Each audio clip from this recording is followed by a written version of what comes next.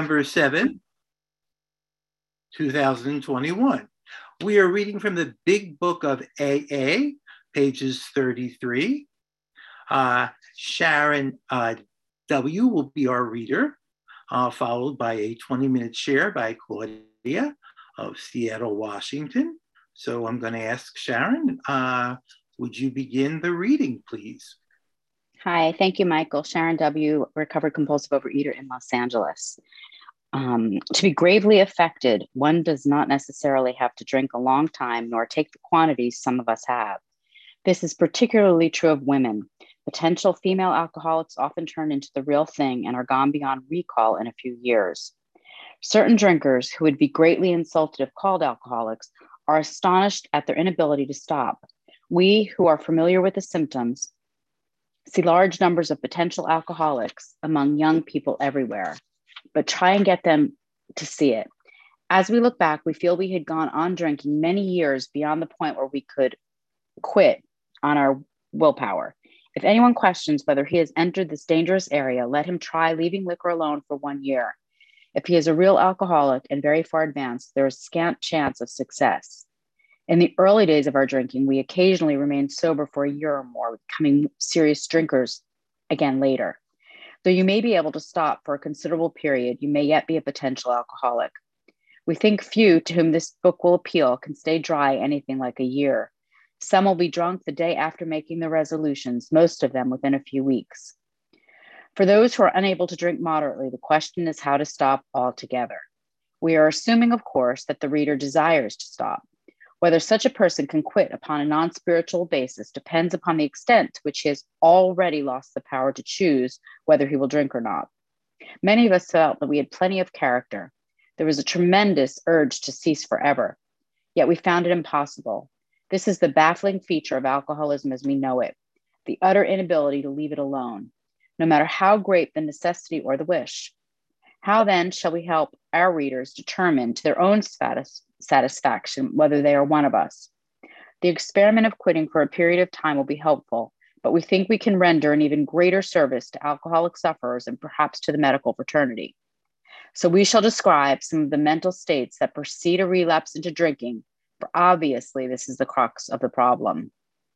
What sort of thinking dominates an alcoholic who repeats time after time the desperate experiment of the first drink?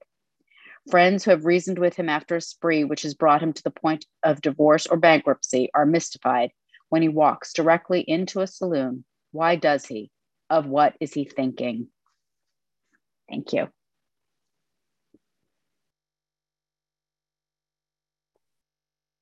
Thank you, Sharon, for reading.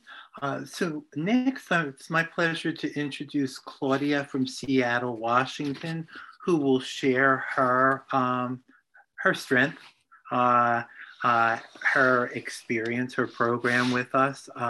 Claudia will share for approximately 20 minutes. Claudia, would you like me to provide you with some times, like a 15-minute and a 5-minute? What would help you? Yes, that would be super helpful. Thank you, Michael. If you can do every 5 minutes, just like maybe a little sound, or you can just, yeah.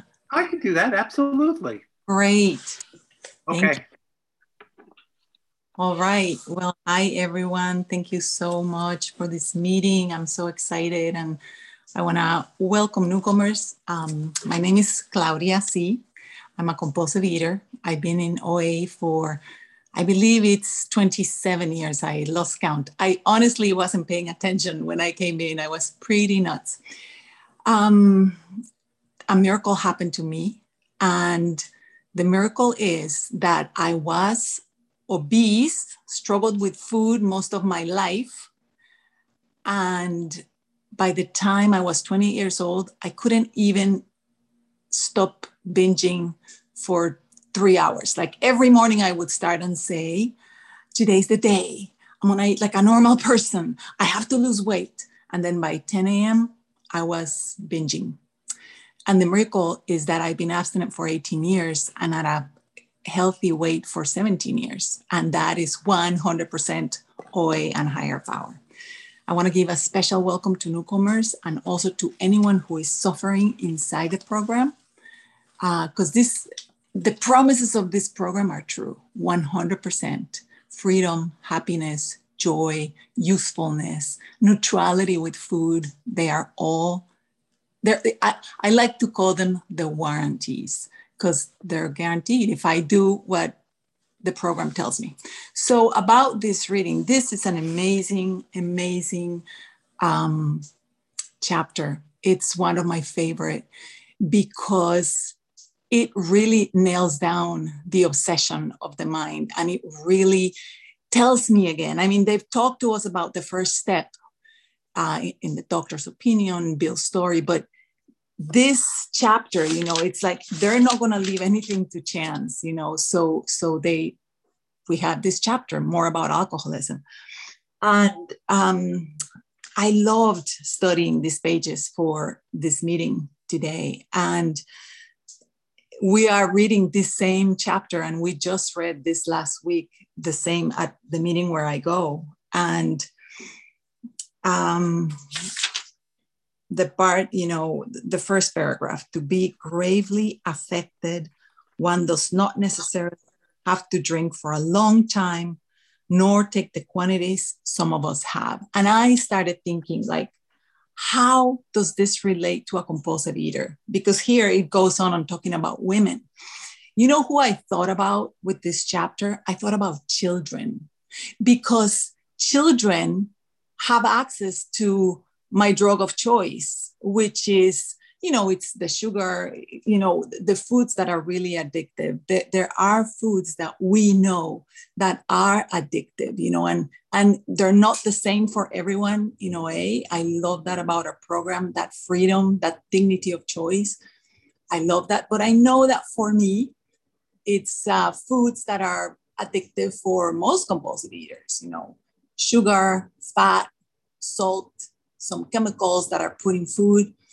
And, you know, many processed foods, for example, are made to be addictive. They are designed, they are engineered that way. And I don't want to criticize the food industry or anything like that, because, you know, OA has no opinion on outside issues. But, you know, just from my experience, you know, I can tell, you know, what processed foods do to my body. And I know that fast foods, for example, are made to be, you know, it says highly palatable, you know, that means that they taste really, really good.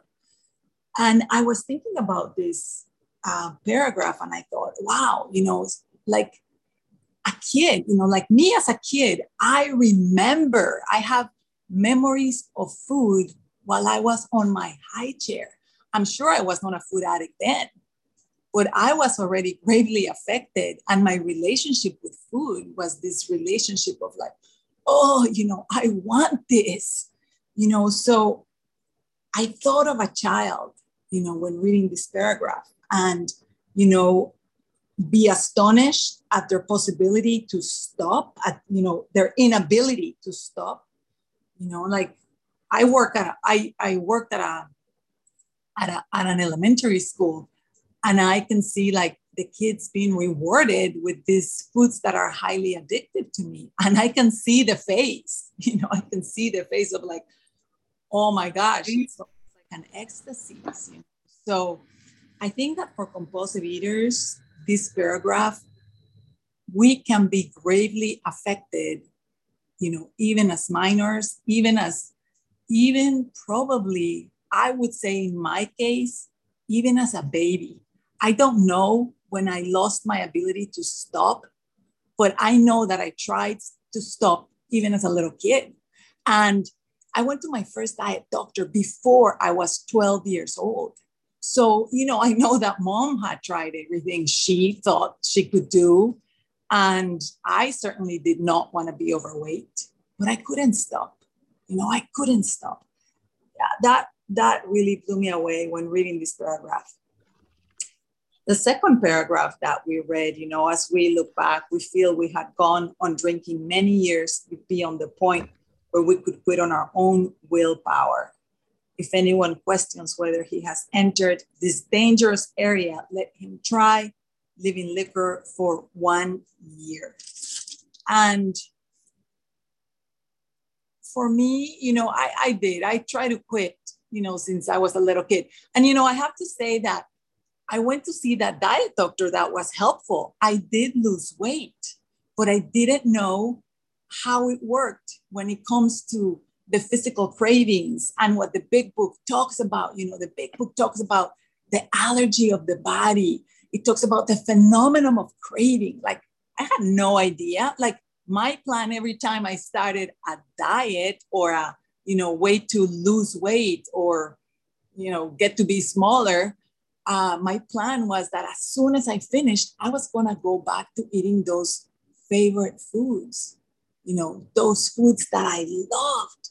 So in this second paragraph, when it talks about quitting, one problem that I found when I came to OA is like, for the alcoholic, it's clear what they need to stop. For me, it wasn't that clear. It's like, okay, I can't quit. Can I quit? And I knew I couldn't quit. Like, I totally felt like food owned me. like there's a part in the book that says food was my master. Oh my gosh, alcohol was my master. I felt food was my master. I knew I couldn't quit, but when I came into OA, it's like, what do I have to quit? Obviously, we can't stop eating. I have to eat. So the solution that was given to me is that I had to get really honest and really clear as to what I needed to quit putting in my body, and there's different methods of doing that. For me, it was someone handed me a food plan and they said, don't eat anything that's not on this food plan, number one. Don't eat anything that you like too much or that once you want to eat more or that you think about, and there were certain foods on that food plan that I had to remove. And what they told me is, if you eat those foods and think you're going to get away with it, eventually they're going to catch up with you. They're going to get you. You're going to compulsively overeat again. So there are different methods to determine what I needed to quit or what we need to quit as compulsive eaters. And I love that. Like, I love a method that I think it's very open and, it's where we write down like the ingredients that the different foods that we crave have. And by that, we can figure out what ingredients we are allergic to. And I've seen this work in a lot of people, and talking about, okay, just do the experiment. Can you quit for a year? And, with compulsive eating, with food addiction, like addictive food, and sometimes I like to not call it food. I like to call it substance, because some of these things are not food. They're not nourishing to my body. If you think about it, like the foods that are addictive to me are foods that now we know cause inflammation or, they basically destroy my body. They feed cancer cells. But that, again, that is an outside issue. We don't have opinions on that. But I can tell that. 10 minutes. Thank you so much. I can tell that these foods don't feed my body. This is not nourishing to my body. So those substances, I needed to find out specifically. And one peculiar thing about this disease is it takes over my mind, right? So it tells me in the chapter of the doctor's opinion that I lose the ability to be honest when I'm active in my addiction. So when a compulsive eater comes in, when I came into the program, like if I was eating all those foods, like telling an addict that's eating their foods, like, oh, you have to determine what you need to stop eating. Like, it can be really hard, but it doesn't necessarily have to be that hard, because at the beginning, there's suggestions from like the pamphlet Dignity of Choice, for example, that work for a lot of people. And if I lose the ability to be honest, I'm going to try to justify anything as an addict. They say that the job of the addict is to defend their substance. But what I have clear today is that if I pause and I sit down with another compulsive eater that's abstinent, and we do this together, higher power is going to come into that room. Higher power is going to be there. Higher power is going to give me the ability to be honest and determine what I need to abstain from. Because for us compulsive eaters, if you think about it, some of those substances that we're allergic to are hidden. They're hidden with beautiful labels that say this is healthy, this is organic, this will give you energy, this will help you think better, this will cure all your diseases. So that pause, and I love it that, in a way we have the tool of a food plan and that we have the definition of abstinence. So how many can be abstinent for a month or a year? Like for me, even dieting with a professional, I would binge. Right after I lost the weight, I would binge. So I know. I love the definition of abstinence of OA, especially what they've added. They added in the 2021 definition. And I want to read it to you. It says, abstinence is the action of refraining from compulsive eating and compulsive food behaviors while working towards or maintaining a healthy body weight. This was the definition for a while. And then they added, spiritual, emotional, and physical recovery is the result of living and working the Overeaters Anonymous 12-step program. And then this year, they added on a daily basis. I love that because I know that that's my solution, So, but this book goes on telling me, and it tells me right now on the third paragraph that we read, it says, for those who are unable to drink moderately, the question is how to stop altogether.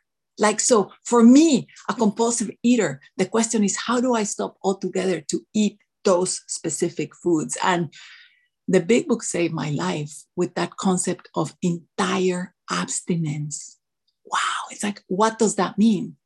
So for me, it's a combination of that definition that I read to you from OA, and then the idea of the big book of entire abstinence, that idea that I cannot consume anything, no matter, like if there's 100 of compulsive overeaters in the room and 99 of them can eat a certain substance, but that substance makes me want more. And that substance says, Claudia, it's almost lunchtime. You're going to get to eat me because you know what? The foods that I love talk to me. Then even if 99% of those people can eat it, I need to be honest with myself. And I need to say, you know what? All of these people can eat it, but you know what? I can't. I can't because I've done the experiment. Every time I consume X, Y, or Z, I want more, or I'm thinking about it. Or sure, I have a food plan that tells me I can have 3 fats with lunch, but then I start thinking, oh yeah, I want peanut butter to be my fat at every single meal, no matter what I'm eating, A lot of compulsive... 5 to go. What was that? 5 to go. Thank you so much. A lot of compulsive overeaters can eat peanut butter, for example. I can't because then I'm stuck on peanut butter and I want to have salad with peanut butter. That just does not make sense. So it's so good to know this about myself, my mind, my body. Third paragraph that we read, so important, that entire abstinence. And to know that we have a definition for abstinence, but that the food plan is individual.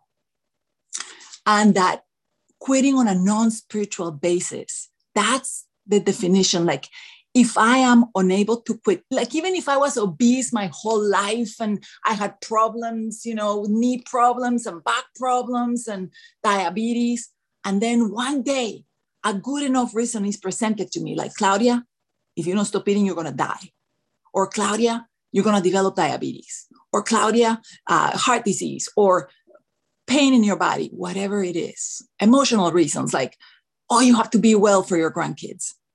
Or whatever the reason is, if I am able to quit on a non-spiritual basis, according to the big book, that what defines an alcoholic, what defines an addict is someone that needs that spiritual help to overcome it, right? I'm that sort of person.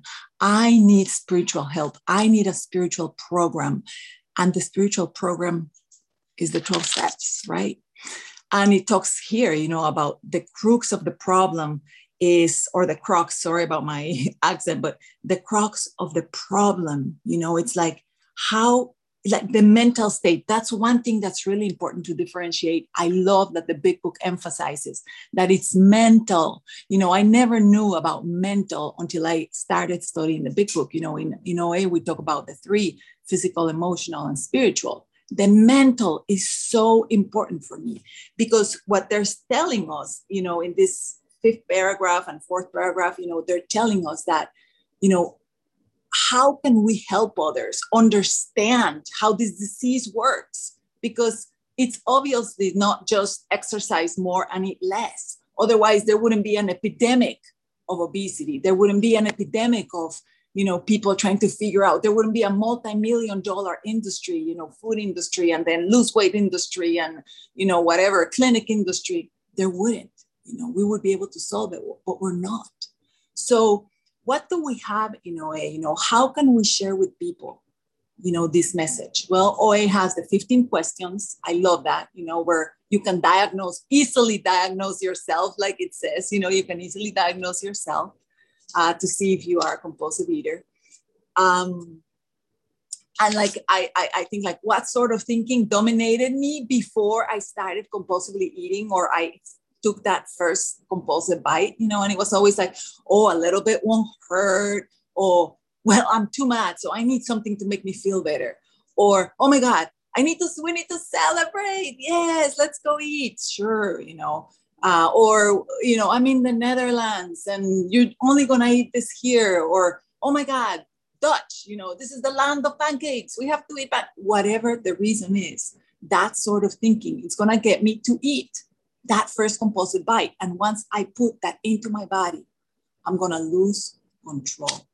So I think I have probably a minute or two. So I wanna say that this disease of compulsive eater is subtle, is like the book says, stunning, baffling, powerful. But the problem, I think it's very easy to minimize compulsive eating. Like, oh, but at least I'm not, this or that, other addiction that maybe it's illegal, or that whatever, that you go to jail or you crash a car. But I need to say that for me, I've seen this disease destroy families, destroy relationships between children and their moms. I'm an example, but it's repaired now thanks to the program, divorce. Like I've seen, like, at least in myself, like not wanting to be with my husband, being embarrassed of my body, things like that, because the disease, it's not only the obesity, it's like the biggest part of the disease is in my mind, like then the big book explains to us how it works and what we need to do to get out of those mental states, me wanting to control life and me playing God, for example, or me believing a bunch of lies, me trying to live my life based on lies, on things that I believe that don't work. When I try to make decisions and I run my life based upon theories in my mind that don't work, my life will be a failure. So don't underestimate this disease ever, ever. We need to take it so seriously, because our substance, or at least my substance, is available everywhere. And I need to say that for me, the instructions of the big book, I love them because they're simple. And I love all the OA literature, but I love the instructions of the big book. They are simple. And I have to say that for me, when I'm willing to follow them, when I'm willing to do it, because see, one thing is that my mind can trick me into thinking that I'm doing it when I'm not, right? Because I know the theory. I've read this book many times. I can recite entire pages of this book, but still today, that's why I love that they added to the definition of abstinence on a daily basis, like work the 12-step program, not be abstinent on a daily basis. That's just an itty bitty tiny part of the piece, which is huge and it's a miracle, but work the 12 steps on a daily basis. You know, I need that entire abstinence where I'm not going to be eating anything that wakes up my desire to eat more. It's not going to wake up my monster, but I also need to work the 12 steps on a daily basis. Today, I wrote a list because I wanted to be present for this meeting. And I know I always have fear in the morning, even though I can't feel it. And at first I was like, no, I'm in great shape today. And then I thought, okay, don't ask yourself, what are you resentful of or what are you fearful of? Just write a list and say, what do you feel powerless over? And it all came out, 15 things that I'm like writing down about my kids, my husband, my work, and different, things going on in my life. And I just took that stuff and put it in a little bag. And I said, higher power, here you go. Here you go. And it's amazing. And I have to say that for me, when I do it, not when I think about it or when I read about it, but when I do actually sit down to work my steps, do an inventory of my resentments, my fears, anything that I'm feeling I harmed someone about. And then I go through the process of steps, 4 through 9. You can do it quickly once you've learned them. I have peace. I have peace. I have serenity. I can live my life, be present. I can be useful. I can be sane, you guys. I can be sane. So thank you so much for letting me share. I appreciate it. And I just wish all of us a serene, sane, and abstinent day.